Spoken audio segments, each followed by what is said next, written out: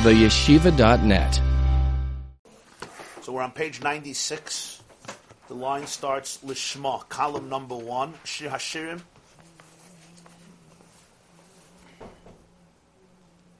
Ach, Masha Kosov, Masha Omar, Ketzad Merakdin, Inyan Zem Mahu. But now we still need to address one more thing. Till now, the question was what you say to the Kala. According to Beis Shammai, what do you say? Kala Kamois Shehi. Every Kala the way according to who she is. And according to Beis Hillel, you say for each Kala she's beautiful and gracious. On a spiritual level, the Baal HaTanya explained that it's two methods, it's two approaches to how to bring out the unconscious state of inspiration that every Jew has internally, how to bring it to the fore. Beis Shammai has his derech based on Midas HaGvura, Kala Kamois Shehi, and Beis Hillel has his derech based on Midas HaChesed. But what's this concept before that? Ketzad Merakdin. What's this union of dancing? What's the concept spiritually speaking? Again, practically we understand. You come to a wedding. At a wedding, you dance. And you dance in front of the chassan and you dance in front of the kalas. The question is, what is it that you say to the chassan? What is it that you say actually to the kala? That's the question here. Ketzad Merakdin Lifnei HaKala. But what's the concept spiritually speaking? This concept of dancing. In order to allow for the hischabrus, the chibur, the connection, the link between a groom and a bride, which by definition, the chassan and the kala are often two opposites. And opposites can end up in opposition to each other because they're different. They're very different. What's the difference? Liyos. A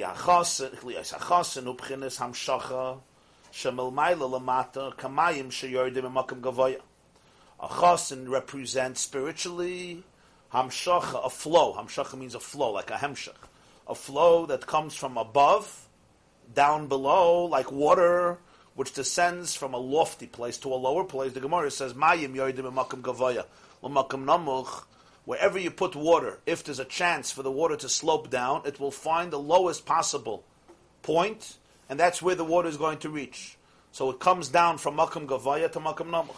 Ki hu b'chinas mashpia.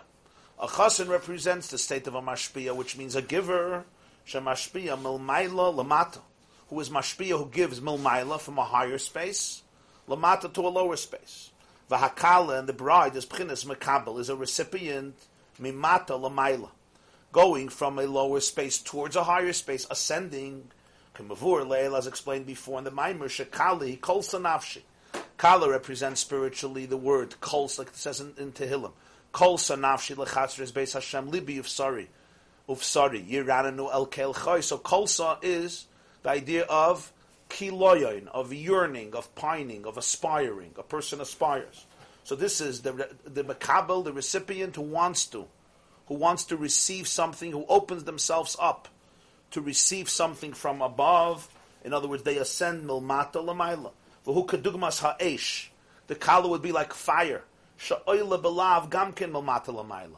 A fire by nature also ascends, always ascends. A fire is always rising. It's never just content in one space. It's oyle belav. A lav is a flam fire. A burning flame is called a lav. It ascends always from a lower space to a higher space. The fire is kissing heaven, it's swaying, it's dancing, it's always reaching upward. That's the Eish.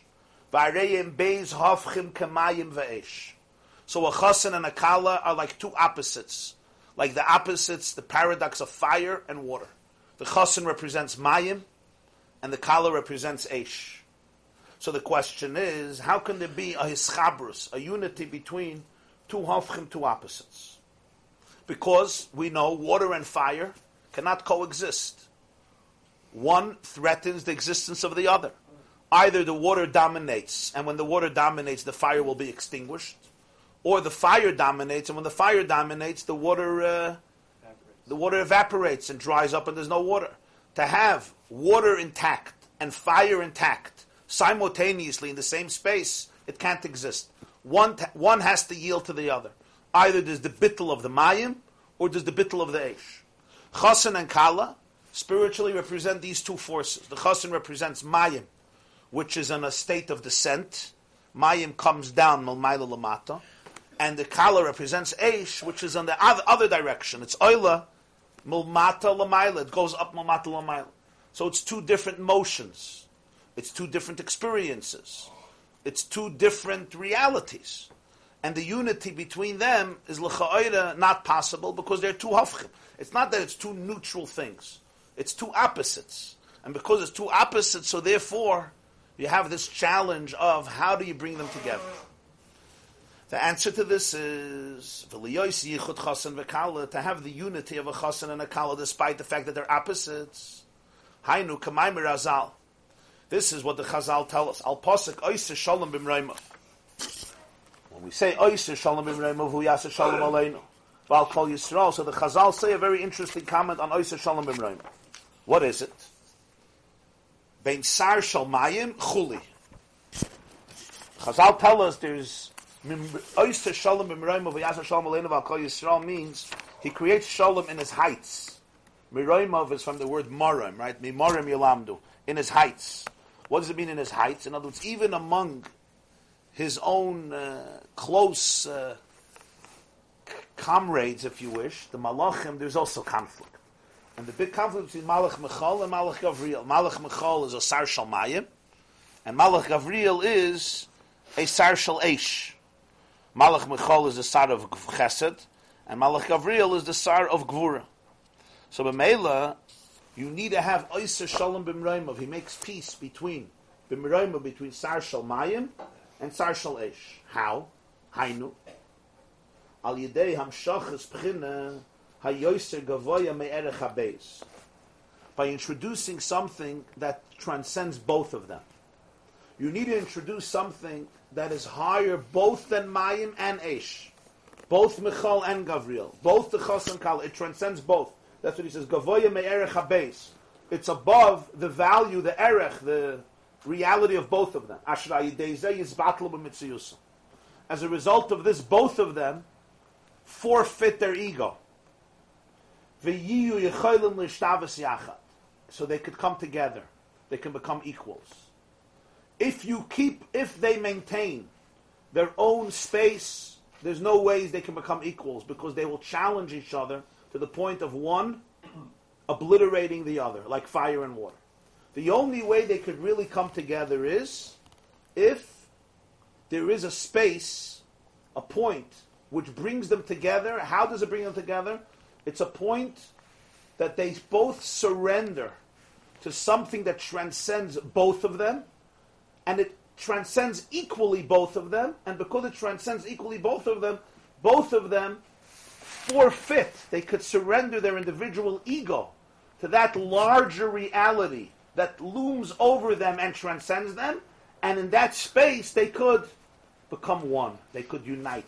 They can have hashva. Oyser shalom imreim. V'zehu gam kein kana yidei hachuppah. And this is the whole concept of a chuppah. What's the concept of a chuppah?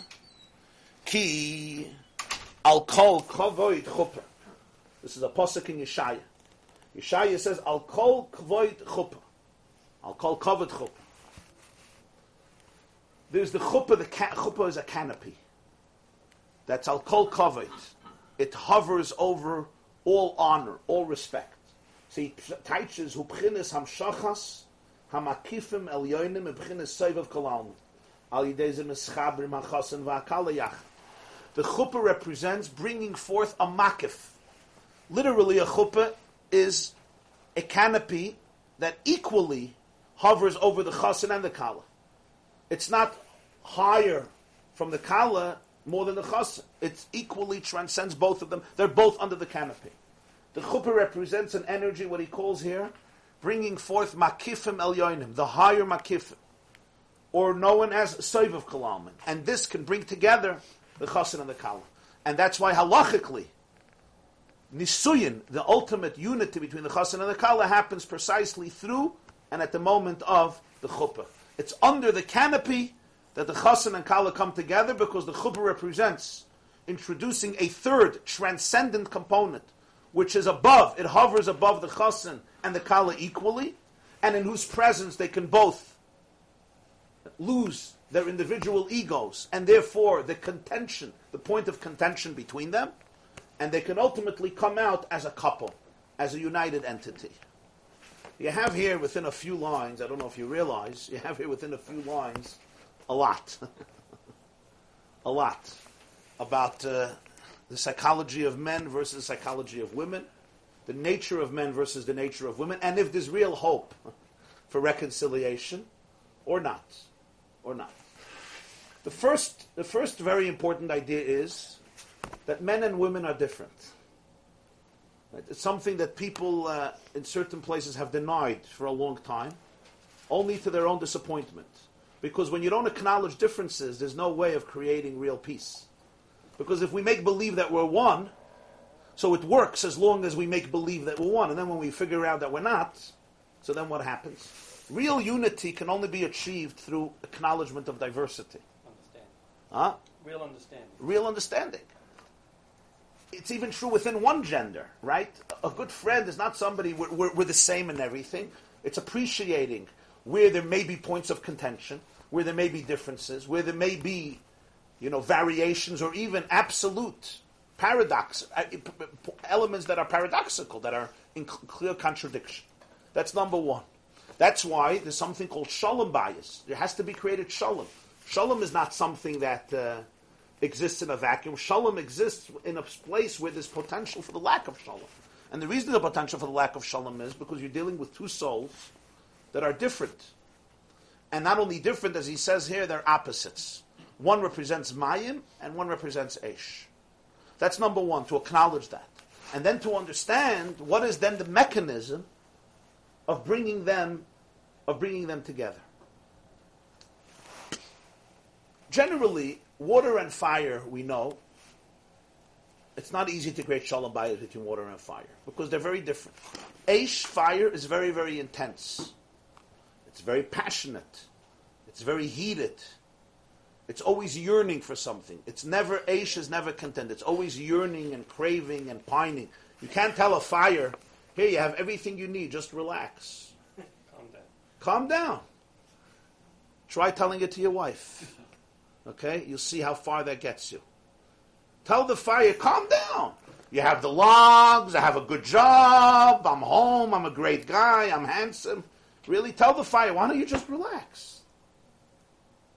So it's very hard for water to understand why fire never relaxes. The answer is fire is not supposed to relax, dumbbell. Will you ever get it? Fire will never relax. Fire lives on restlessness. The moment fire relaxes, it's not good. It's Yizgadal v'Yizgadash. Fire relaxes when it's gone, when it's dead. As long as it's brenta fire, it's not relaxed. The fire is always searching, always yearning, trying to kiss heaven. There's an essential yearning, and that's what gives it chiyus. That's what gives the fire energy. Woe unto the water who doesn't understand that. Woe to the water who comes to the fire and says, why aren't you just like me, a relaxed guy? So that's a very important idea. Now, essentially, there's Eish. That's the quality of Eish. Mayim has a very different quality. Mayim has its own dynamics. To create the unity between fire and water, that's the unity between the chassid and the kala. The words used here about Mayim and Eish is mashpia milmayla lamata and mekabel milmata lamayla. So the fire always has within it a restlessness. It wants something more. It's searching for something. Like fire, you look at fire, it looks like it's trying to kiss the heavens. It's dancing, it's swaying, it's movement, a movement that's known, ratzei v'shuv, it runs and it returns and it runs and returns. And that is its very, reason the yetra, that is its very chayas. Mayim, on the other hand, you could contain in one place. Of course, you can have a tsunami, and that's also quite dangerous when a man loses it. But water could be contained in one space, and more or less, the water is not like fire, it's more contained. Water also is concept of mashpia. It comes down. Fire doesn't come down, fire goes up. So here we have a description of two types, two models, two souls, two psyches, two personalities. How do Mayim and Eish coexist? Essentially, in a relationship itself, you have a relationship that's fire-like and a relationship that's water-like. A relationship that's fire-like is one that's very, very intense and very, very passionate. A relationship that's water-like is more cool, because water by nature could be very cool and cold. And you can have a hot wellspring, Chamitveria, but that's a chiddush. Naturally, water is much more cold. It's more aloof. That's why he says water has to come down. It's yored, it has to come down. It could remain on its own up there, aloof. It has to come down. Eish is never aloof. Eish is passion. Eish is active. Eish is involved. Eish is close.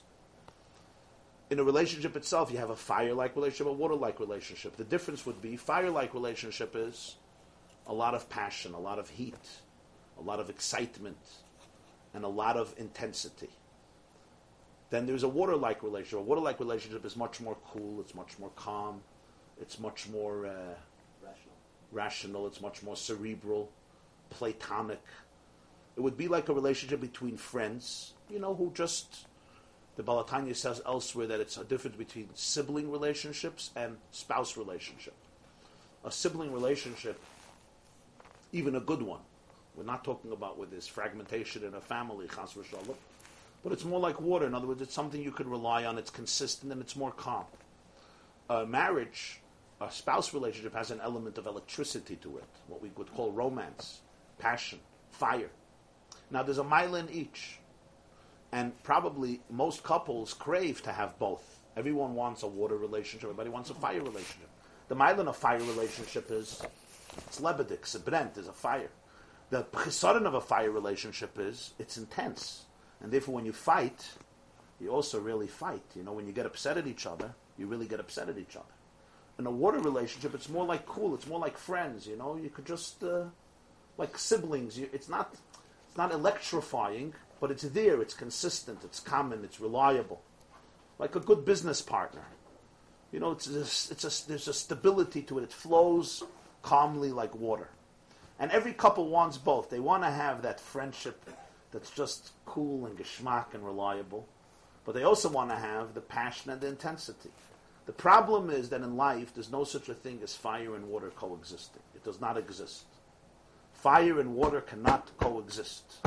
No person could change that. So the struggles that many people have in relationships is they want fire and water to coexist, but they can't. So here you have the brilliance of Torah. The Torah established that the way a marriage should work is 2 weeks out of the month is water, and 2 weeks out of the month is fire. If you want to try to have the same time fire and water, it's not going to work.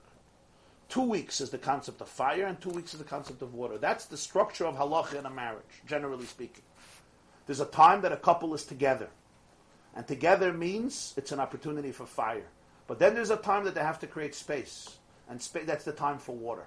2 weeks you focus on the fiery relationship, and 2 weeks generally you focus on the water-like relationship, which is a relationship that's more about conversation, communication, understanding each other. There's a certain distance. It's more the focus of respect, understanding who you are as an individual, separate from me. Where Eish is a far more electrifying and intense relationship. And it's this distinction between fire and water that maintains the integrity of both relationships. Because without that, Mayim and Eish, either the Mayim is going to win over the Eish, or the Eish is going to win over the Mayim. That is the brilliance of the halachas of Taras HaMashpacha, family purity, which recognize this distinction. But here, he takes it even a step deeper. And that is, generally speaking, any type of relationship, to bring the chassan and kala together is already bringing water and fire together. And in order to do that, there's only one way eitz, and that is you have to have a chuppah. The chuppah is not stam a symbolic thing. We go under a chuppah. What's the idea of a chuppah? Here we understand what a chuppah represents. A chuppah represents a transcendent force that is higher than the chassan and kala, and only here can both connect. Why could both connect? The answer is because when you have two individuals, and they have individual personalities, and their personalities are more or less the same, is wonderful. But what happens when you figure out that they're so different? His mishugasin are different than hers. His shtick are different than her. His interests are different than hers. Their whole way of looking at life is different. The way they experience things is different. What they take serious is different. What they get excited about is different. What they get worried about is different. What they get anxious about is different. It's like mamash, water and fire. What's the eitzah here? He says the only eitzah is you have to bring in something that's completely beyond. And the lashon is ayideza yizbatlum emitziyusam v'yiyu yichaylam l'ishtavas yachad. What does this mean? Yizbatlum emitziyusam. They lose their personality, so they both become robots. So what happens to that marriage? Here again, Yizbatlum and Mitziyusim could be very misconstrued. Yizbatlum and Mitziyusim doesn't mean they become robots. To become robots, you didn't bring them together. You just killed both of them. That's not called bringing people together. You crush two personalities and you turn everybody into a shmata. Of course they're united. I mean, you could marry a tissue box too. If you become a tissue box, so you could marry another tissue box. I mean, you could both become doormats. That's fine. Doormats don't fight. They're both just made to step on. Yizbatlum and Mitziyusim is actually a very profound idea in the sense that they both can forfeit the element of ego that doesn't allow the water and the fire to coexist. What does this mean? What it means is that what creates peace between a chassid and a kala, peace in a family, peace in a home, is even more or equally important. Together with the respect that people have for each other, there's something else. And that is respect for the sacred institution of marriage that transcends both of them. It's not only I respect you as a person and you respect me as a person. There's something, because in that we still don't become one. I respect you, you respect me. What allows two to become one, because that is the miracle of a marriage. The miracle of a marriage is, mathematically, 1 + 1 = 2. 1 + 1 = 2. You can't change that. And yet in a marriage, one says, or maintains, or believes, that 1 + 1 should equal 1. But that can't be. 1 + 1 does not equal 1. 1 + 1 = 2. How does 1 and 1 become 1? It's impossible. Unless you bring in a third component that transcends 1 and 2, and in that third component, the two distinct paradoxical realities can be synthesized. And in that synthesis, in that integration, from two, from many, you make achdus, you make one. Which is why, he explains elsewhere, Matan Torah was b'chodesh hashlishi, the third month. The Gemara says in Masechta Shabbos, Daf Peches, Brich Rachmana de Yahav Tlisai, Urient Lisai, La'amat Lisai, B'yoymat Lisai, Aidet Lisai. Everything in Torah is associated with 3. It was given in the third month. It's comprised of 3 sections, Torah, Nevi'im, and Ksuvim. It was given after 3 days of preparation. It was given to Koyanim, Leviim, and Yisraelim. B'chodesh Hashlishi. Why 3? The Gemara makes a point of saying that the marriage of Hashem and Knesset Yisrael happens in month 3. Because you have month 1 is 1. You have month 2, so you have 2. But now you have 3. 3 is like the chuppah. It's the third force, the third component that transcends both of them. But with both of them can unite. What does this mean in a person's life on a practical level? It means as follows. As long as a couple cannot transcend their own interests individually and respect the institution of marriage, the chuppah, so to speak, that transcends equally both of them. In other words, it's not only about me and it's not only about you. If it's about me and it's about you, so then the relationship could be as good as the you and the me can work together. Now, sometimes they can work together impeccably. Sometimes they can't work together at all. And sometimes they have, days off and days on.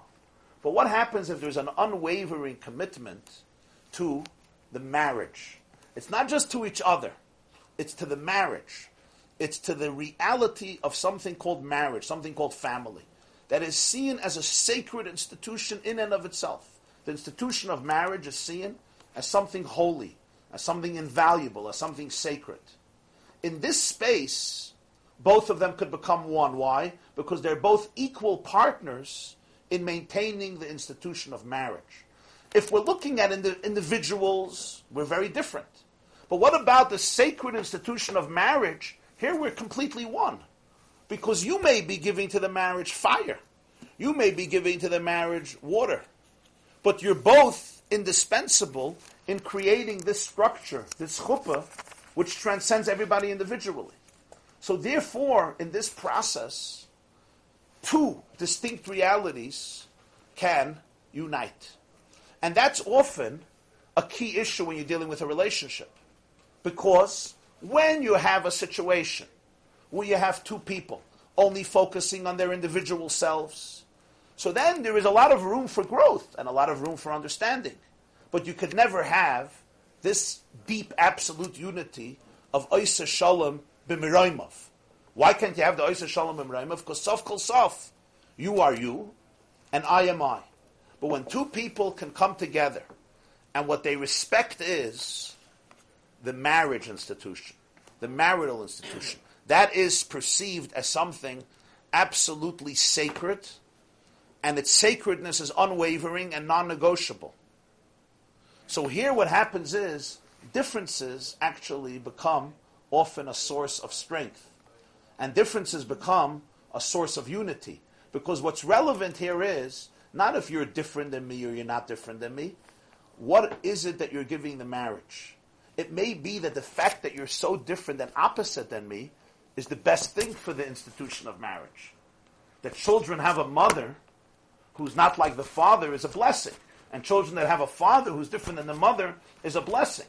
And the fact it would be like in a company, right?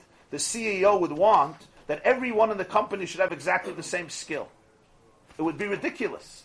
The whole success of the company is that everybody is different. You bring to the table your skill, I bring to the table my skill. So if the objective is, it's just about our personalities, so yes, we may have complete differences. But if there's a larger objective that transcends us, there's a bigger picture here. Call it the institution of marriage or the chuppah, or as you want to call it, then it's the other way around. Then, if I'm not invested in maintaining my ego, then what you bring to the table for this institution is something that I cannot bring. So here we actually become one because this institution necessitates, it requires the input, the participation and the identity of every individual. So very often, you wonder, why is it that sometimes couples just cannot get it together? Yeah, we have a big society today, a very big secular society, where you have places that is 50% divorce, 60% divorce, 40% divorce. Those are staggering numbers. That means every other wedding you attend is likely to end in divorce. Yeah, there are cities and communities. We come from a city called New York. You go to Los Angeles, these types of cities, you have astronomical numbers. This is in America, in Europe, and so forth. In the religious community, it's significantly less. So some like to say, especially from the outside, that religious people are dominated by phobias and by dogmas, and women are afraid to leave the fold. That's why there's much less divorce. That would be a rational justification if the difference was maybe 10%, even 20%. When you have a very large difference, you have to intelligently and honestly say maybe there's some other factors. And I think one of the key factors is the institution of marriage considered sacred? If it's not considered sacred and worth sacrificing for, then by definition, 50% of the time it's not going to work out. It's heads and tails. Take two Americans, a man and a woman, put them together. 50% of the time they'll get along. They won't get along. You can't expect it. Somebody asked me a lecture, why is divorce so rampant? I said, why not? Why not? The two separate people, they have to get along. For 9 months they got along. For 3 years they tried to work together. And they realized it's easier the other way. What do I have to every day get stressed out and then go to therapy and then it doesn't work and I spend all this money and then we're anyway fighting? Who needs it? Your apartment doesn't work, you change apartments. You don't like your suit, you change. A guy told me once, you don't like your suit, you change your suit. You don't like your apartment, you don't like your wife, you change your wife. So how can it not be that way? People are different. If people are different and opposites, so sometimes it works, sometimes it doesn't work. Two pleasant, calm people who just happen to have chemistry, good. But how much time will it be chemistry? So say even 50% of the time, or 50% of the time, there won't be chemistry. So off you go. But the truth is that the chemistry could be upheld only if there's an absolute, unwavering commitment to something transcendent. If that doesn't exist, And in many societies, that doesn't exist. Marriage is not considered a sacred value. If it's not considered a sacred value, so it's basically you and me. We're roommates. So if we loved it, great. If not, why should we be on each other's head and give each other headaches? So now we have a problem with kids. This kids, okay.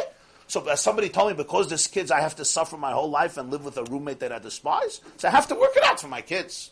But what do you want from me? You want from me I should be miserable with another person? I thought I was happy. I'm not happy. But the truth is that peace between fire and water is never taken for granted. It doesn't happen once. It's a constant struggle. They, by definition, don't exist. By definition, they can't be together.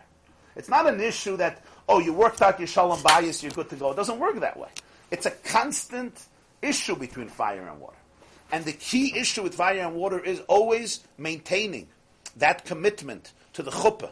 The chuppah is the makif elyon. In other words, that which hovers above both of them and transcends them, both of them equally. And in that space, in that commitment to that reality, when people really think about that commitment, that reality, the two can become enmeshed. Not enmeshed in a negative sense, but enmeshed in the sense they can become one in the fact that because we both respect this and we're both indispensable to it, therefore in that we actually become one. As we will continue even more in the next section. So a chassan and a kala in sikum and summation are in many ways opposites. And therefore there's an avodah and a unique avodah, a very powerful avodah to bring them together. And the metaphor is one is like mayim and one is like eish. One is fire and one is water. And fire and water, by definition, are so different. And the question is how one really brings them together. There's a Gemara in Brachos, Haroya Gdeira B'chaloim Yitzapel L'Shalom. The Gemara says at the end of Brachos, if you dream about a pot, anybody here has dreams about pots? You ever see a pot in your dream? Not food, a pot. The Gemara says if you see a pot in your dream, you should anticipate peace. The Farshim say, Vosapes. I think I saw the Ksav Sofer writes, because the function of a pot is to make peace between fire and water. Fire and water cannot coexist. There's no way. You pour fire on top of water, you pour water on top of fire, the fire gets extinguished. Or the other way around, the water will just be nisbatel, it will evaporate, it will dry up. A pot retains the integrity of the fire and water, bringing each other to the table without compromising its value and its unique properties, and on the contrary, allowing each one to gain from the other. I have to cook food, so I need the heat of the fire.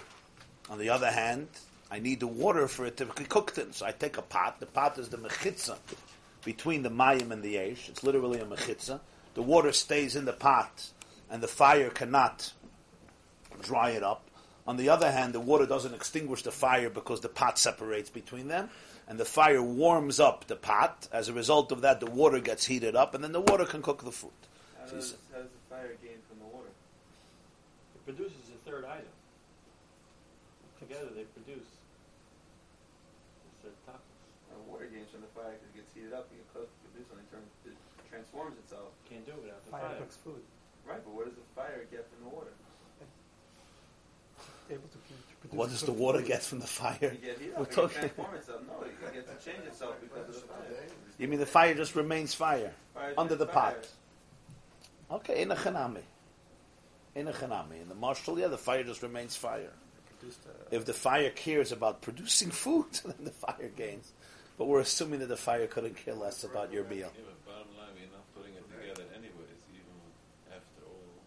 Right. So It's not working together, no. Ein Echanami. He says that's for the Roya Gdeira B'chaloim Yitzapel L'Shalom, because the Gdeira makes Shalom. How do you make Shalom? Dafka through a mechitza. This is an interesting idea. You cannot have peace without boundaries. If you say, we're all one, imagine there's no fire, there's no water, pun intended, no barriers, no divisions, we're all one. So bring the fire, put it together with the water, we're all one, complete achdus, unity. Kol ha'eda kulam gedoshim, madua tisnasu al kahal Hashem. Everything is one. It comes from one source. Everything is one. The fire and water are really different. Stop with your divisions. We're going to make a mechitza between them. What happens is, you don't create unity. It looks maybe unity for a few seconds. It's very superficial. It's not enduring. Doesn't last. Why? Because diversity is inherent to the chemistry of creation. Diversity is not superimposed. Diversity is part of the fabric of existence itself. Marabu ma'asecha Hashem. Ba'asara ma'amoris nivra ha'olam. Hamavdil ben kodesh l'chol. Ben oil l'choshech. Ben yoyim ha'shvi l'sheish yisim ha'mayis. Ben Yisrael ha'amim. There's the concept of havdalah. Vayavdil l'lakim ben ere ben ha'choshech. There's differences. There's different genders. Ein, the Gemara says, the Mishnah says, Ein de Yisei and Shabbos. Ein partzufei and Shabbos. The Mishnah in Sanhedrin Lamed Zayin, no two people think alike and no two people look alike. Kotzker Rebbe once said that the reason the Mishnah compares them both is because the fact you walk into shul and you see that somebody looks different, that looks different than you, you don't get upset at them. So when will your nose finally look like my nose? When will the color of your eyes reflect the color of my eyes? Why can't you be as tall as mine, as short as I? On the contrary, people are happy to, stand out as individuals. You want everybody to look mamash identically? So the Kotzker says, so why if somebody disagrees with you do you get upset? The fact that his face doesn't look like you, you're fine. Adarabba, we celebrate that. Everybody would look alike, it would be a very strange thing. It's enough with twins, sometimes twins. I was once at a dinner in Colorado, so it was a rabbi there, his name was Rabbi Engels. He's the rabbi of the community there, in the shul there. So it was a dinner, and he has a twin brother who just looks just like he lives in Canada. So his twin brother flew to the dinner, and they introduced the rabbi, and instead the twin brother came up. And they did this whole skit. They did this whole skit. He was talking as his brother, and then his brother came in. Nobody knew what hit them. They looked almost identically. So we're more or less content that people look differently. When it comes to opinions, no. So just like Ein Partzufei and Shabbos, you don't have a problem. And they say in Shabbos, you don't have a problem. So when you completely obliterate boundaries and you make believe there's no boundaries, all you do is, ultimately, you create a superficial unity, because the moment the diversity will emerge, the moment the differences will emerge, you destroy the unity. The unity is predicated, is built upon the fact that Kevayachal we're completely one. But what if that means that you're undermining diversity that is inherent to existence? So then ultimately it can't last, because as long as we're in denial of our true selves, we get along. And the moment our individuality emerges, so now we don't have the chemistry, we don't have the mechanism to create unity. That's the power of the pot. The pot understands fire is fire, water is water. Fire has to be fire, water has to be water. On the contrary, when you build a wall between them, now they can actually unite. They can live with each other. They can enhance each other's life. The water could gain from the fire that which it doesn't have on its own. Only if there's a mechitza. You'll take away the mechitza, they'll destroy each other. Same is true with a chassan and a kalf. Sometimes a marriage is based on the idea that we're completely one. It's called a honeymoon. You go in to a relationship, we're completely one. We like doing everything exactly the same. We have the same hobbies, the same taste, the same flavor, the same hashkafa, the same approach, the same perspective, the same shagas, and the same idiosyncrasies. And in the world, it's called, romance, passion, whatever it is. And, enjoy it as long as it lasts. There's a challenge. The challenge is that usually at some point, couples learn that they're different. And they're quite different. And sometimes they're profoundly different. Because even two people of the same gender are different. Nonetheless, when you're dealing with an Isha and an Isha, which by nature, biologically, emotionally, spiritually, the Rebbeinu Shalom created profound differences. Even between no two people are alike. No two siblings are alike. Even though they carry so much of the same DNA, the same genes. Nonetheless, they're different. Kol shekei v'kal v'chayma, people from different families, different communities, sometimes different countries, and nevertheless, when you're talking about two separate genders. So to destroy and make believe there's no diversity never works. It works short term, and it works only if there's denial, and the moment it comes out, it can't work. So therefore, the acknowledgement of the different forces are critical for an enduring relationship. That's why he's being madgish that you're dealing with hafchim. You're dealing taka with people who are often, in many ways, they're opposites. What is the mechitza between people and God? And Huh? Hashem? What is the mechitza between people and Hashem?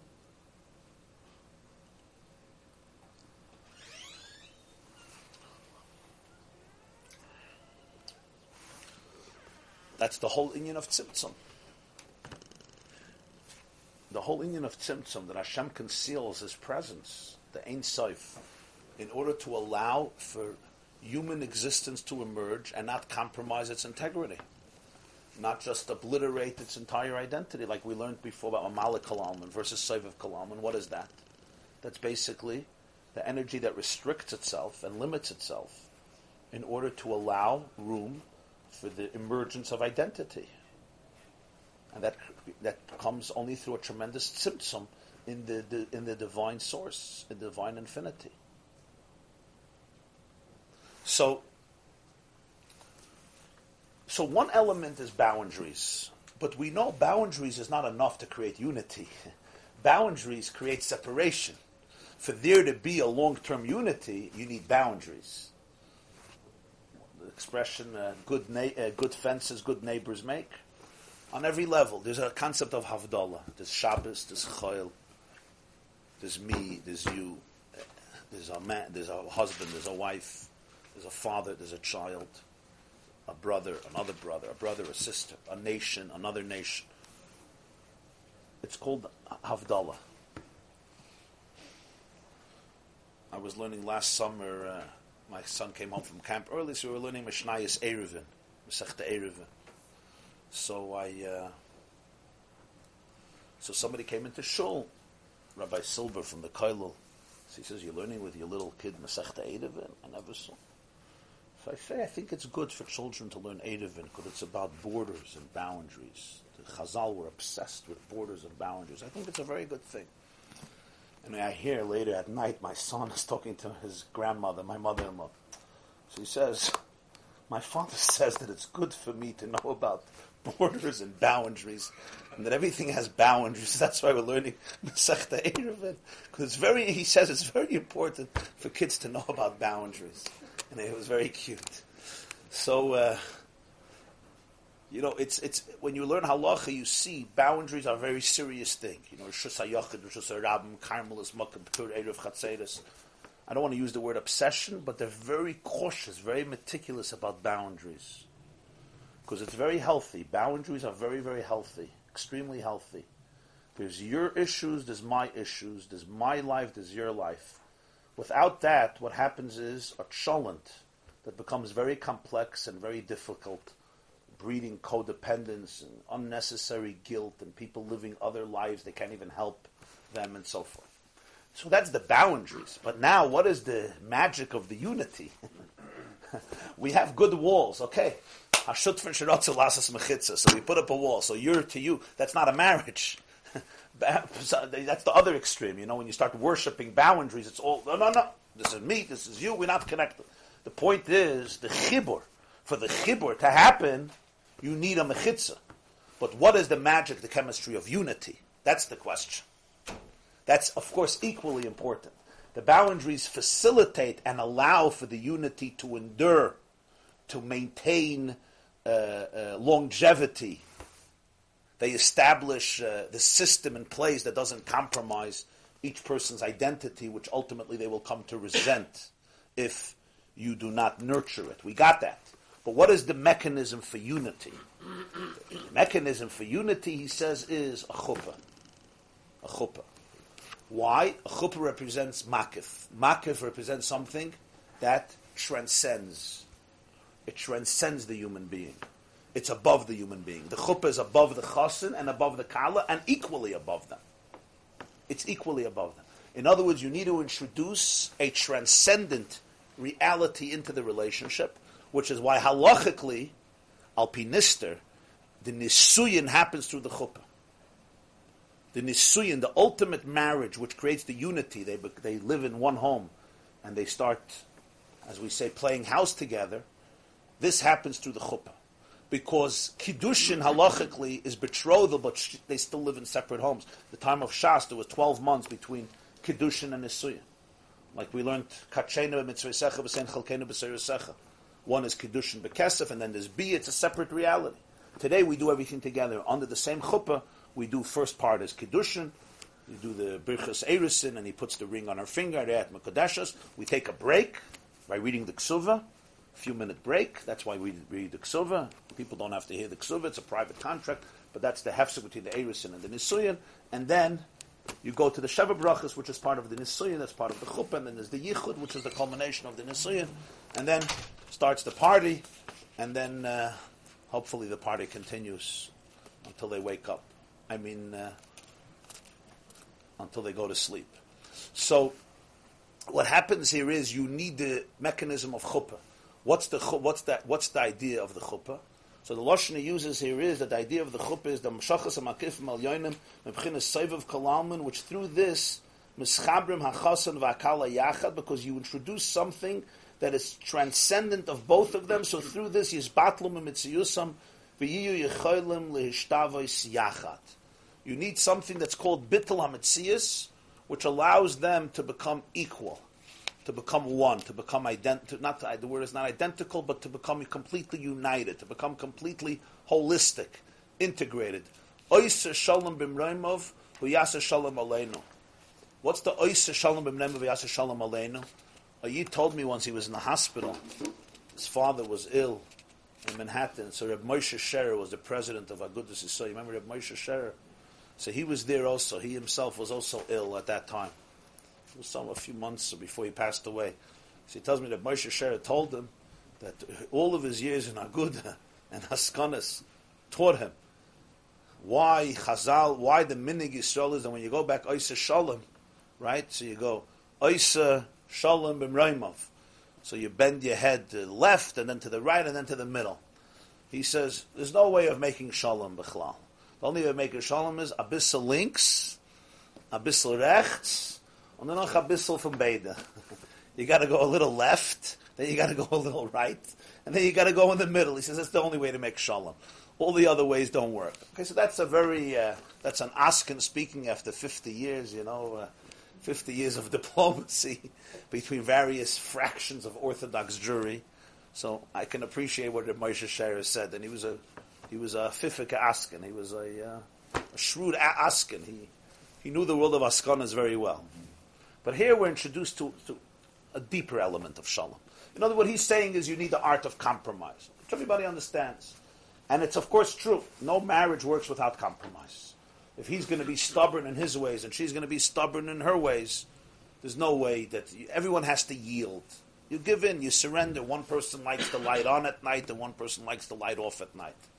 And couples fight about this. Some of them for 60 years. Light on, light off, light on, light off. Some want the Venetian blinds open because they like to live in uninhibitedness. And some, the moment Shkia Sachama is approaching, already 6 hours before Shkia, the light has to be, the house has to be completely eclipsed.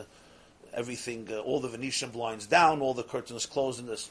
Okay, so these are people's natures. It has to do with a lot of different things. So you give in here, you give in there, and functional people could compromise. You can't be an action. If you're a stubborn person, it's not going to work. But this is, again, all things that avoid machlokes. Here he wants to introduce something much deeper. What's the magic of unity? That's the question. We're not doing the sur meira of avoiding conflict. You need all these things to avoid conflict. You have to compromise, and you have to have boundaries. But what's the magic of unity? That's the shayla. That's a little more difficult. That's a little more difficult. How do you create the chemistry of oneness? For this, the Baal HaTanya argues, one has to introduce a reality that transcends both the chassid and the kala and transcends them equally. And physically, it's manifested in the chuppah. Al kol kavod chuppah. Al kol kavod chuppah means kavod chassid and kavod kala. On both of them, there's a chuppah that transcends kavod chassid and kavod kala, and therefore, because it transcends them, ultimately, it could unite them. Oyster Shalom B'mreimov. How does this work? Malach Michal and Malach Gavriel are two opposites. One is a Sar Shalmayim and a Sar Shalesh. All the pot does is, the pot is a good politician. Right? Again, it avoids conflict. The pot says, you stand here, and you stand there. My brother told me he was doing a funeral. He was officiating at a funeral. And they come to the caver, And he sees on one side there's one group of people, on the other side is another group of people. He understood that there's no shalom bayis, yeah? And the mother, the widow, is standing in the middle. So he asks everything, all right, what's going on? So she says, according to Jewish law, are you allowed to do 2 funerals? He says, why should we do 2 funerals? Just because my 2 sons are not speaking to each other for 25 years. It's not going to work together. So could we do 1 funeral first, and then we'll do a 2nd funeral? So he decided at that moment to invent a new halacha for the sake of Gadol HaShalom. And he said, in fact, according to Jewish law, you can't even do 1 funeral if the siblings are not together. So what we'll have to do is we're going to have to wait until the siblings get together, then we could do 1 funeral. So the mother went over and started to scream at her kids, you guys are going to embarrass your father. His body is going to stay here smelling for 2 years until you guys get along. Why don't you come together and nothing will happen. You could say a few words to each other. So they came together and they spoke to each other a few words and they made a levaya. The mechanism here is you have Mechal, Sar Shalmayim, and Sar Shalesh. It's different personalities, different dispositions, different characteristics. How do they make shalom? They make shalom because it's oiseh shalom b'miraymov. And that's why hu yaseh shalom aleinu v'al kol Yisrael. The conflict between the two exists only when they're outside of the domain of the king. When they enter into the domain of the king, over there they're at peace. The Balatanya says elsewhere, you have a sar hapnim and a sar hachutz, as in Israel they would call it. Sar hachutz is the foreign minister. Sar hapnim is the interior minister. In other words, the one who's in charge on the pnim, not on the chutz. It's very different concepts. You have the joint chief of staff, you have the defense minister, he's speaking about war. He's speaking about conflict. And then you have, right, Sar HaTarbut or Sar HaChinuch, culture, education. If you're thinking about war, then you're not doing your job. His whole idea has to be thinking about, fostering the communities and building it up in terms of education, culture. The same is true whether you're dealing with kalkala, economics. Over there, the focus is on positivity and growth. Sometimes by personality, the two are completely different. Balatanya says, a marshal, when they both, in the times of monarchy, this is his age, it was complete monarchy, it was no democracy. America was far away. Russia was a real monarchy, czar. So he says, when they both go into the king, they make shalom. What's the vart? It's not just fear. We're talking about a deeper idea. The difference of personality is very profound. I am I and you are you. And we may not get along, or at least we may have many, many differences. This is where Seif of Kalalman comes in. And here we go back to the discussion of Mamali and Seif. And Mamali Kalalman is God, the way it allows for identity. Individuality comes from Hashem. Hashem created me to be me, not you. I have an energy that creates my psyche, my soul, my heart, my disposition, and you have yours. Similarities, of course, similarities. The whole world is similar. It's ultimately from one source, but there are slight differences that are not so slight. They sometimes become very significant. Just study history and you see how much violence, how much conflict, and so forth. Whether it's perceived or it's real, or part of it is perceived, part of it is real. But then there's something called Seif of Kalalman. What's Seif of Kalalman? Remember we learned in the previous Maimer, when was it? Bamidbar. Hashava o mashva katan v'gadol. There's the divine energy that ultimately encompasses the whole universe. And encompasses the whole universe completely as one. Everything there is one. Why is everything one? Because here is the question of life. The question of life is whether it's about me, or whether it's about fulfilling my purpose. One question, one way of looking at it is, it's about me, my needs, my comforts. Another way of looking at it is about fulfilling my purpose. When the Sar HaPnim and the Sar HaChutz enter the domain of their king, the leader, what's felt by them is not their individual identity in and of itself, but rather that they are both here to fulfill the will of the king. If they're both here to fulfill the will of the king, then they're completely one. Their oneness may express itself in opposite manifestations. My job is PR with the world, and my job is completely internal.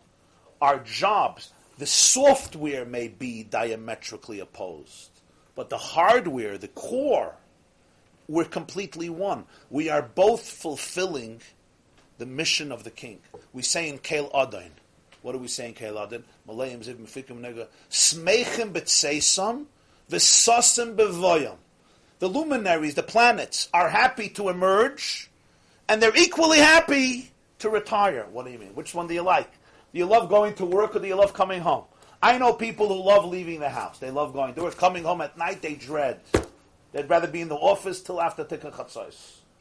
Ma'ariv, Daf Yomi, Shir here, at least not to come home. Other people, they love staying home. They don't like going anywhere.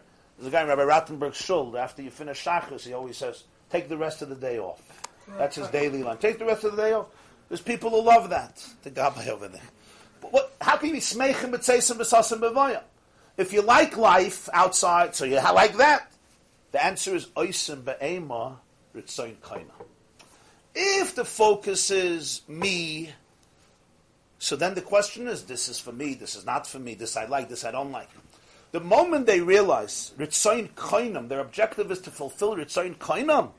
So then, if Hashem wants me to go out, I'm happy to go out. If He wants me to go in, I'm happy to go in. As long as the two ministers only focus on themselves, of course there's contention. They're opposite in every way. Their job is opposite, their personality is opposite, their disposition is opposite. The moment they realize that the Melech wants both, so then they're one. They're doing the Ratzon HaMelech. They're doing the same thing. How they're doing it? Oh, completely opposite ways. A husband and a wife, that's the key. As long as the husband and the wife is me, you. Oh, I like this, I want to go here on vacation, I want this family. Everyone, they're so different, and becomes a source of contention. Boundaries are her, boundaries are him. Boundaries don't create unity. Boundaries just maintain that you should be you, you should be you. But there's something deeper. That's the chuppah. The chuppah is you introduce a makif. Makif means you introduce a reality that transcends the individual ego of each of them. A place where both of them, in his lashon is yizbatlum mitziusam v'yuchel l'shtavas. Yizbatlum doesn't mean they become doormats. Yizbatlum mitziusam means they recognize that the function of life is we're here to serve Hashem. We're here to change the world. We're here to create something. Call it a marriage, call it a home, call it a family, call it a nisuyin, call it a binyan adayad. There is something sacred, divine. There's a mission that we are here to do, and we're doing it together. Now, we're mamash one. We're the same thing. We are both oisim beimer etzayin kain, and we're exactly identical. Here they become completely one. Why? Because they transcended the individuality of their ego. They open themselves up to a force that's beyond them. Therefore, they're completely one. Now, they can go back into their individual selves and not see it anymore as contentious, because I am fulfilling this plan through my path, and you're fulfilling it through your path. So now the differences are really one, because it's just a hechetimtza of how to be mamale that rotzen. V'zeu ketzad meraktin lifnei hakala. This will explain the diuk in the lashon of Chazal. How do you dance before the kala? So literally, lifnei means before the kala. How do you dance in front of the kala? The Gemara says, "Ketzad meraktin lifnei kala." Beishamai says, "Kala kamay shehi." Beisilo says, "Kala nova chasuda." But pirush lifnei kala also means lamayla min hakala. Lifnei means in front, but lifnei also means beyond, before, above the kala. Dahainu hamshacha is b'chinas seivav kalalmin makifim elyonim eichu mahu nimshach. Here we go back to the same theme. A chasen and a kala, by definition, you're dealing with opposites. You're dealing with two people who are very different. And by nature they're different, biologically, emotionally, spiritually. How can you create real unity, real synthesis between a husband and a wife, between a groom and a bride? So he says, Ketzad meragdin lifnei hakala. We explained that in order to create the synthesis between, you need the chuppah, which represents a reality, a light, a force that transcends equally both of them. And because it transcends them both, it could unite them both. In simple words, as long as the chassan and kala are focusing only on their individual personalities, then there's often room for contention, because I am I, and you are so different than me. You are you, and I am so different than you. However, when the chassan and the kala can acknowledge that basically both of their objective is what? To fulfill the purpose of what Hashem wants, to fulfill the Ratzon Hashem, so then they are one. They're exactly the same. They're both vehicles, they're both channels and instruments to fulfill God's will. The question is only how. So he does it through him being him, and she does it through her being her. But really, that is all, the differences between them become external, because they're really one. They're both doing the same thing. They're fulfilling God's will. I do it through my personality, through my life. You do it through your life. And now our differences don't become a source of contention. They become an asset. Because in order to fulfill the will, you need different abilities. You need different things to happen. Different functionalities, different skills, different resources, and different natures. Right? Just like for a country to run, the two sons, the Malach Michal and Malach Gavriel, although they may be two opposites, but in the presence of the king, what do they feel? They feel that our objective is what? We're not really a contradiction to each other, because our objective is to fulfill, our inyan is to fulfill the Ratzon of the king, so we're identical. We're completely united. We're absolutely one. How are we one? We're one by being different. Because that's what the king needs. The king needs us to be different in order to fulfill the purpose. So for this, you need to introduce something that's beyond the chassan. Something that's beyond the kala. Because as long as they remain focused in their own orbit, so to speak, they are egocentric. Egocentric means it becomes about me and my own individual ego. It's very hard ultimately to connect with somebody else and connect in a very profound way. Keitzad meraktin lifnei hakala. You got to go to a place that's beyond the kala, higher than the kala. That's the makif. That's the chuppah. In the terminology of Chassidus, it's soiv of kalalma. That which transcends the worlds. That which transcends the worlds. It's the overarching energy that encompasses both of them in an identical fashion. Why does it encompass both of them in an identical fashion? Because they're both committed to that single value. And here they're one, and here they're one. So how do you do that? How do you get to Lifnei HaKala? That's the Lashon Lifnei HaKala.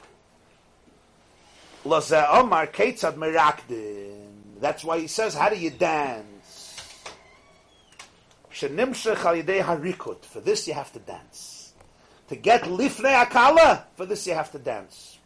I should mention that Dr. Lamb mentioned to me after the shir that one of the world-renowned experts on marriage relationships is a man named Dr. Gottman, right?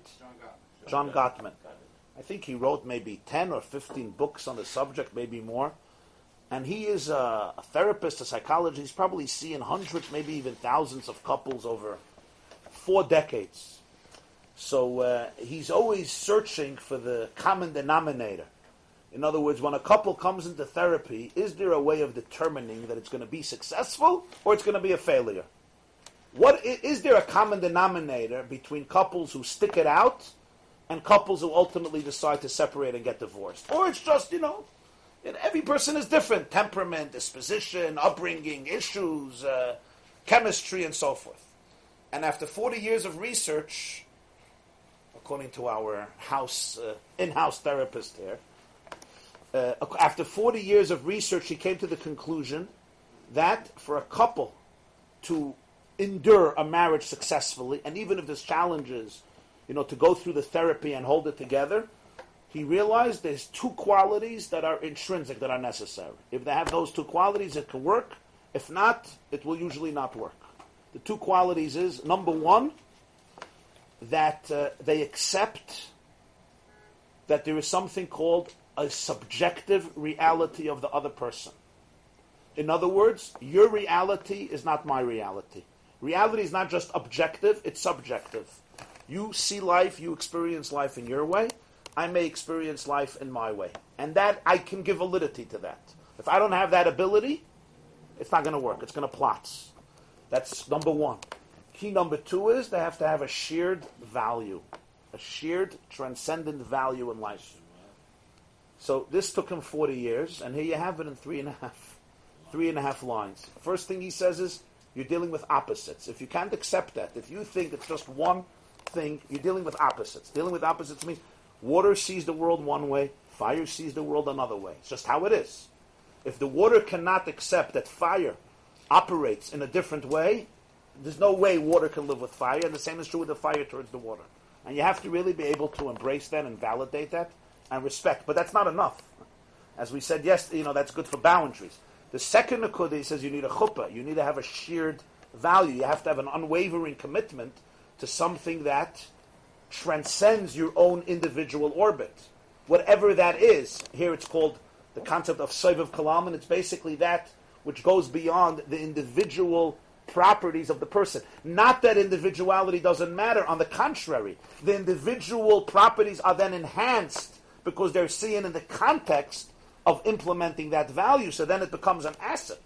Differences then become an asset rather than a source of contention. Because if we're different than each other, so does that drive you crazy that I'm different than you, or actually it makes you excited? Depends. If all you're looking for is somebody who looks like you and does everything like you, it can get you very annoyed and frustrated to the point where you're always fighting and arguing. But if you understand, as we said, smeichem b'tzeisam v'sasim b'voyam, because oisim be'ema ritzayin kainam, if there's a nekuda of ritzayin kainam here, if there's a value that guides them both, that navigates them both, then on the contrary, then if the ritzayin kainam now is to go out, so you're happy to go out. If ritzayin kainam is to go in, you're happy to go in. Then the paradoxes become actually a source of unity rather than a source of contention, because by me being me and you being you, we can both implement the Ratzon Hashem in the way that we implement it. So how do you reach this point? For this you have to dance. Why do you have to dance? So he says,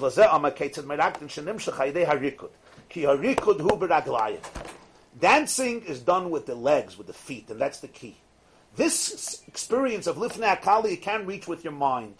You can't even reach it with your hands, with your heart. You can't. It's not cerebral and it's not even emotive. Not even with your hands, with action. For this you have to go down all the way to the bottom, to the legs, to the feet. Meaning, on a level of Mamale Kalalman, you're dealing with the lowest level. Remember, Mamale Kalalman represents the energy that is restricted and divisible and custom-made to every individual according to his or her chemistry and capacity. Just like in the body.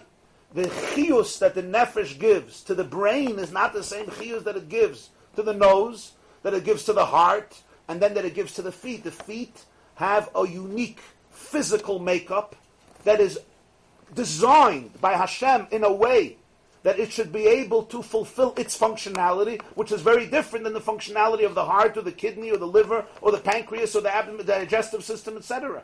And in sense, obviously Reb Nosson says that the akev, the heel, is called Malach HaMavis Sheba Adam. Why?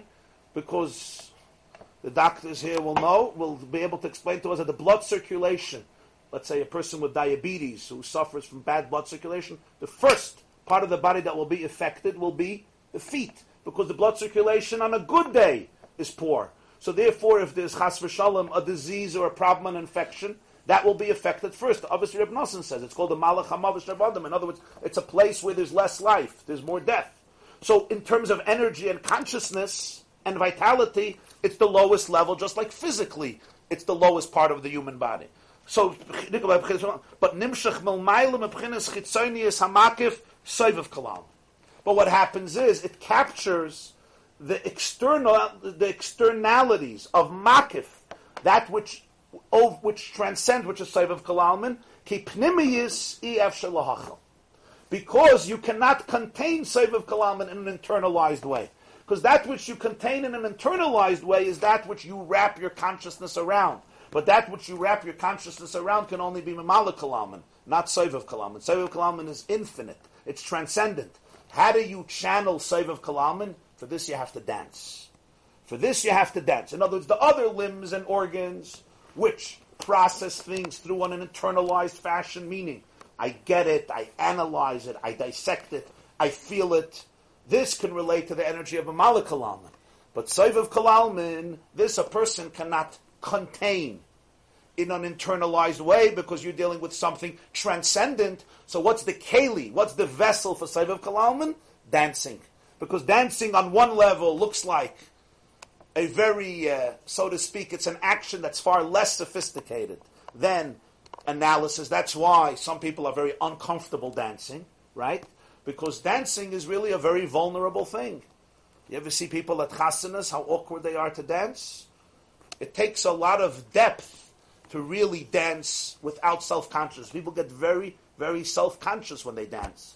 Because it's a vulnerable thing. The same person could sit and learn a sugya and steig away. It works because somehow it fits in with his character. But dancing is really a very vulnerable thing.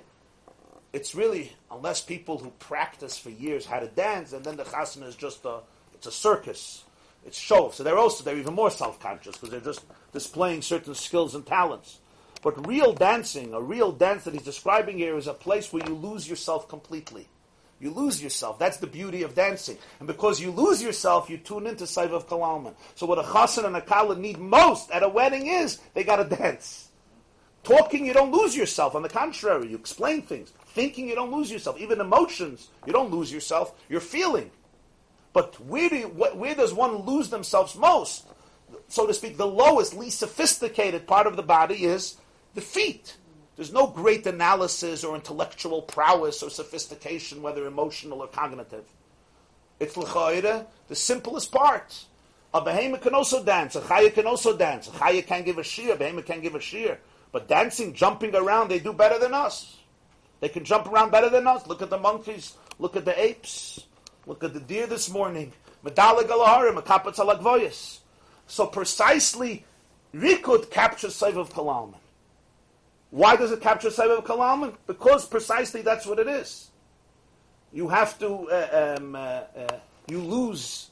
Real dancing is the loss of self-consciousness. You let go. And that's why, to reach Lifnei Akala, you need Rikud. You need a dance. Soivav. That's the whole point. Chuppah. Soivav Kalalman. You need Soivav. Because of Mamala Kalalman, right. You need Soivav.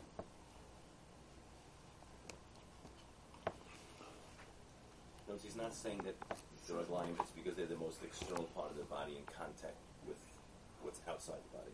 It's related more to the Rikud action, not to the feet per se being the most peripheral parts of your body. Right. It's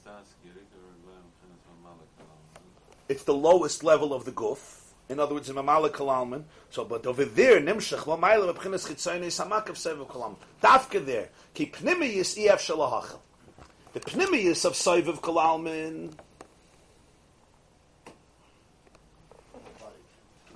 the body won't contain, and also Pnimiyis, the Evarim Pnimim won't contain Soivav Kalalman. Dafka the Raglayim, right? Which is an Inyan Chitzayni, Legabe, the other Evarim of the guf. Over there you'll have a gili of Soivav Kalalman. So that's why at the chasana what they need more than anything else is the dance. The ability to be able, what's a real dance? A real dance is where you surrender. You let go. You let go. And because you let go, you just dance away. And in that dancing there is a certain reflection of a transcendent energy that is beyond self-consciousness. This is the reason why a chasana, there's a kavod honor that is given to the chasana and kala. What do you do? At a chasana and a kala, what do you do at a wedding? You lift up the chasana and the kala.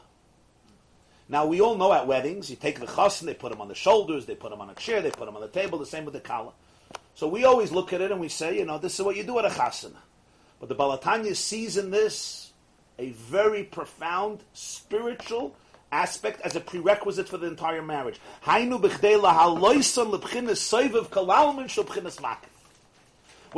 up a chassan and a kala at a wedding, you're not stam having fun. This is the key to the marriage. The key to the marriage is you're telling the chassan and kala, you want to have a good marriage, you can't stay on the floor. You can't stay on the floor. You have to lift yourself up. And we do this for them. At the chasana, we lift them up to a higher place, which represents spiritually, to a state of Saivav Kalam, which is called Makif, because that is where the oneness is going to come. As long as they remain focused only on their earthbound, terrestrial identity, meaning, I have my ego and my Meshagas and my personality and you have yours, by definition, there will constantly be reasons for contention, for conflict, and sometimes for severe conflict. This already depends on everybody's personality and chemistry. But if at every point you can elevate yourself to a state of makif, what does it mean? To be able to see yourself in the context of a larger picture, a larger vision, a larger cause, which brings you together and in which you are absolutely one, because you're both individually facilitating and implementing that vision, that value. And in that value, you're both connected. Then, you're always one. So at the wedding, we lift up, we pick up the chassan and kala, so to speak, from the state of pnimi to the state of makif, to the state of the chuppah. What does makif mean? Makif means something that's around you, but spiritually, what does makif mean? Makif means not something that is relating to you as an individually different than everybody else. That's a special, unique thing. But this is the nakuda that surrounds both of you. In other words, it's an energy that encompasses both of you in an identical fashion. That is the idea of lifting up the chassan and the kala. V'zeu shekasuv, this is what the pasuk says in Ashrei, in Tehillim. Tzadik Hashem b'chol drachav. Hashem is a tzaddik in all of his ways. V'chasid b'chol maasav shel b'chinas. His chabrus shalom b'pamalya shel mayla or b'pamalya shel mata. This is the unity. The Gemara says that there is shalom b'pamalya shel mayla, creating peace in the heavenly pamalya, in the heavenly yeshiva, in the heavenly group, and there's shalom b'pamalya shel mata in the pamalya shel mata in the lower group. So this is the tzaddik Hashem b'chol drachav in all of his ways, to create shalom b'pamalya shel mayla in the yeshiva shel mayla, oyser shalom b'mreinav, and b'pamalya shel mata and b'pamalya shel mata. How can you create this? How can you create this? You create this by integrating b'chol drachav, by integrating the mak of the Saiv of Kalalman, which can create peace both b'mreinav between Malach Mechol and Malach Avriel, even though one is a Sar Shalmayim and Sar Shalesh, and the way it's manifested down here also in the chassan and the kala, lamata. Stam an interesting anecdote, and that is there's a tradition by Hasidim, and it's a well-recorded tradition, that when the Baal HaTanya finished this maimer, and he finished these words, Tzadik Hashem b'chol drachav v'schaber shalom v'mayir shalom v'mayir shalmata, he said, his lashon was,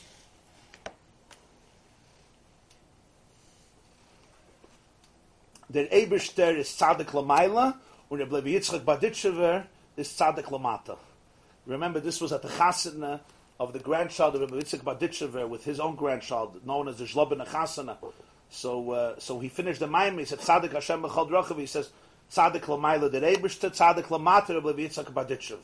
He said about his mechut, and that's how he finished the Maimer. The writer didn't put it into the Maimer because, so to speak, it was a spontaneous flow of consciousness. I mean, the whole mind was a spontaneous flow of consciousness, but this was a unique expression that he said about his mechutin. Tzadik Lamata after this. So you have the Pamalya Shamayla and the Pamalya Shalmata. So now we have in summation, what do we have here in summary?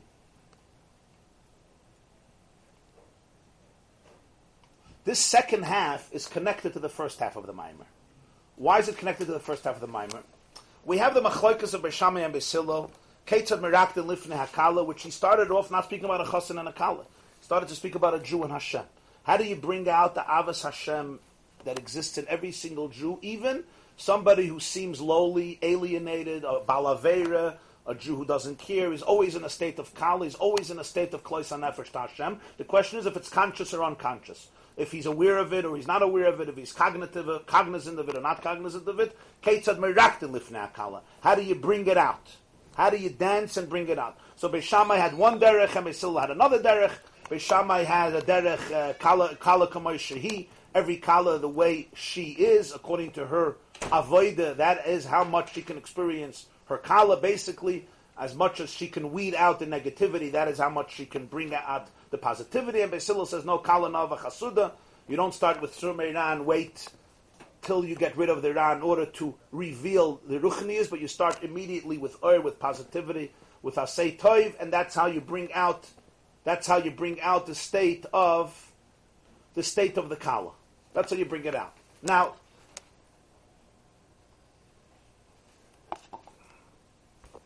you know, on Shabbos, boirer is also. You're not allowed to do boirer. You're not allowed to select the bad from the good. If I have a salad and I don't like onions, I'm not allowed to take the onions out of the salad because I want to eat the rest of the salad. What you could do on Shabbos is oichel mitoich psoilus. If I don't like the onions, I could take out the tomato as long as I do it with my hand, as long as I don't do it with a keli, and as long as I do the good from the bad, and as long as I eat it right away. Why? Because that's derech achilat. I could eat what I want. There's no chiyuv on Shabbos to eat what I don't want. I'm taking the tomatoes to take out the onions not. In a way, that's the difference. Beis Shammai says avodas Hashem is boirer psoilus mitoich oichel. Beis Hillel says it's boirer oichel mitoich psoilus. Beis Shammai says you focus at the psoilus and you get rid of the psoilus. You get rid of the dirt. You get rid of the filth. Beis Hillel says no, don't look at the psoilus. Look at the oichel and focus on that. Bring it out. You have a lot of dirt. Don't worry. Don't wait till you get rid of the dirt. Be boirer oichel mitoich psoilus. It's interesting. Everything in Nigla and Nister they match. So we're learning now Masechta Beitza Machlokes Beis Shammai and Beis Hillel. If you're allowed to go to the mikvah on Shabbos and Yom Tov, right? Beis Shammai says you're not allowed to go to the mikvah on Shabbos and Yom Tov, a person, and Beis Hillel says you're allowed to go to the mikvah on Shabbos and Yom Tov. So there's different reasons. One of the reasons is because Nirikim is sakin. Beis Shammai says you go to the mikvah, it looks like you're fixing something. You go Shabbos and Yom Tov, it looks like you're fixing something. Beis Hillel says it's not Nirikim is sakin, it's Nirikim maker. You're just doing it for enjoyment. You're doing it to cool off. So it's not a problem. You're not being misakin yourself. What's the difference? This is the difference. On Shabbos, boirer is usher. According to Beis Hillel, the concept of Tara is what? You focus on the psoilus. Of course, it's nirikim masakin. You don't do that on Shabbos and Yom Tov. But according to Beis Hillel, no, it's nirikim maker. It's an enjoyable thing. You're focusing on the good. You're not focusing. You're not focusing on the negative. You're not focusing on the negative. It's a whole different experience. There was a Yid, his name was Reb Chaim Fiston. He was a ben bayis by the Shpoler Zayde. He wrote a Sefer Tosfos Chaim. So he says he was once by the Shpoler Zayde, who was a friend of the Baal HaTanya. He was older than him. And he was in his house, and the Shpoler Zayde tells him, Herr, mein Kind, he writes this in his book, Herr, mein Kind, listen to my child. If you're not going to sweep up the house from dirt, you can't bring in nice things. You first have to get rid of all the Ra in order to do Asay Tov. And without that, your Asay Tov would be like planting a field on thorns. If you have weeds and thorns in the earth, you could plant from today till tomorrow. Zerei ala koitzim, it's not going to work because it's full of thorns. So later he writes, he came to the Baal HaTanya. So he told them all what the Shpoler Zayde says. So the Baal HaTanya said, das is midas Beis Shammai. He's right. Das is shittas Beis Shammai. But by Jungs is shittas Beis Hillel. By us is shittas Beis Hillel. Kalana. So this Maimer explains that. He writes Tama Maisa, but this Maimer gives up Saholam Taka. So yesterday somebody phoned me. He heard the shiurim online, and he's in recovery. He's an addict, very heavy addict, for many years an addict, and now in recovery for quite a few years. So he told me that in recovery you have to go shittas Beis Shammai. You have to go shittas Beis Shammai because if you ignore it, the disease is so deep that if you ignore it, it's not working. You're taka planting on thorns. You can't just say, oh, all is good, I'm good. You have to focus on the Ra. That's why and it's a very stark nekud, the Elu Velu Divrei Elokim Chayim, because it's a nekud. And yet, he said, but on the other hand, you always have to have the Hashkafa of Beis Hillel also. Because both of them are moida that there's an essential goodness in the person. The question is how to access it. And both are moida that even in the space of toxicity, the goodness is not compromised. In other words, there's nothing you can do to destroy your goodness and wholesomeness. Your well-being is always there. The question is how deeply embedded and concealed it is. Beis Shammai says in order to get to it, you have to work through dissect and work through the filth. You got to clean it up. You got to acknowledge it. You got to work with it. You got to weed it out. You got to fight it. You got to uproot it. You know, a person is full of lies and deception and deception and all that. They're not even in a state where they could focus on Toiv. Here, Beis Shammai is of course right. You have to be able to challenge the Ra. But on the other hand, what Beis Hillel is saying is even in that itself, you know, you have to know who you are and what the situation is. that you have to be careful, because if you only focus on that, you could get stuck on that. And you may never get to the next stage. So you always have to have the ability to tune in at any point to the Or. But both are moida that there's a light that always exists. Now that light is Soiv of Kalalman. Why? Because as he said earlier, Im tzadakta matiten loy. There's a certain toiv in you that Ra cannot obliterate. Mamala Kalalman is tailored to your consciousness, so you can play games with it.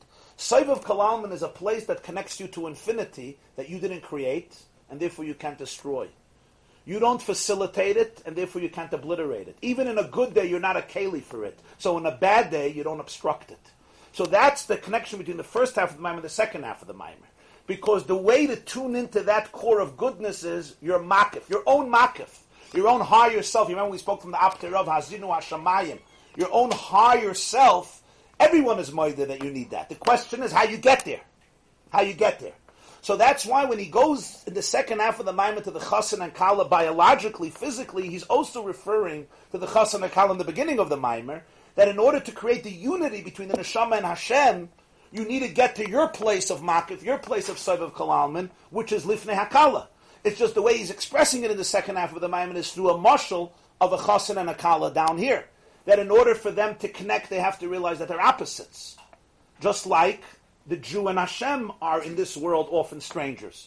And what you need to find is your own Makif, your own Soiv. This is Ketzad Meraktin Lifnei Hakala, through which the two are connected. And for this you need a chuppah, which represents the Chassan and Kala transcending their individual egos and sharing that which unites them as one.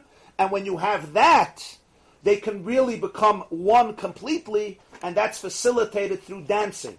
Because only in dancing does one reach a place of Soiv Kalalman beyond the Mala Kalalman, and that's why the Chasana is dancing, and that's why the Chasana and Kala are always uplifted to a higher plane, which is the key to their synthesis and unity.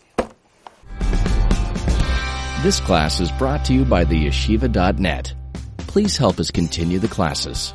Make even a small contribution at www.theyeshiva.net/donate.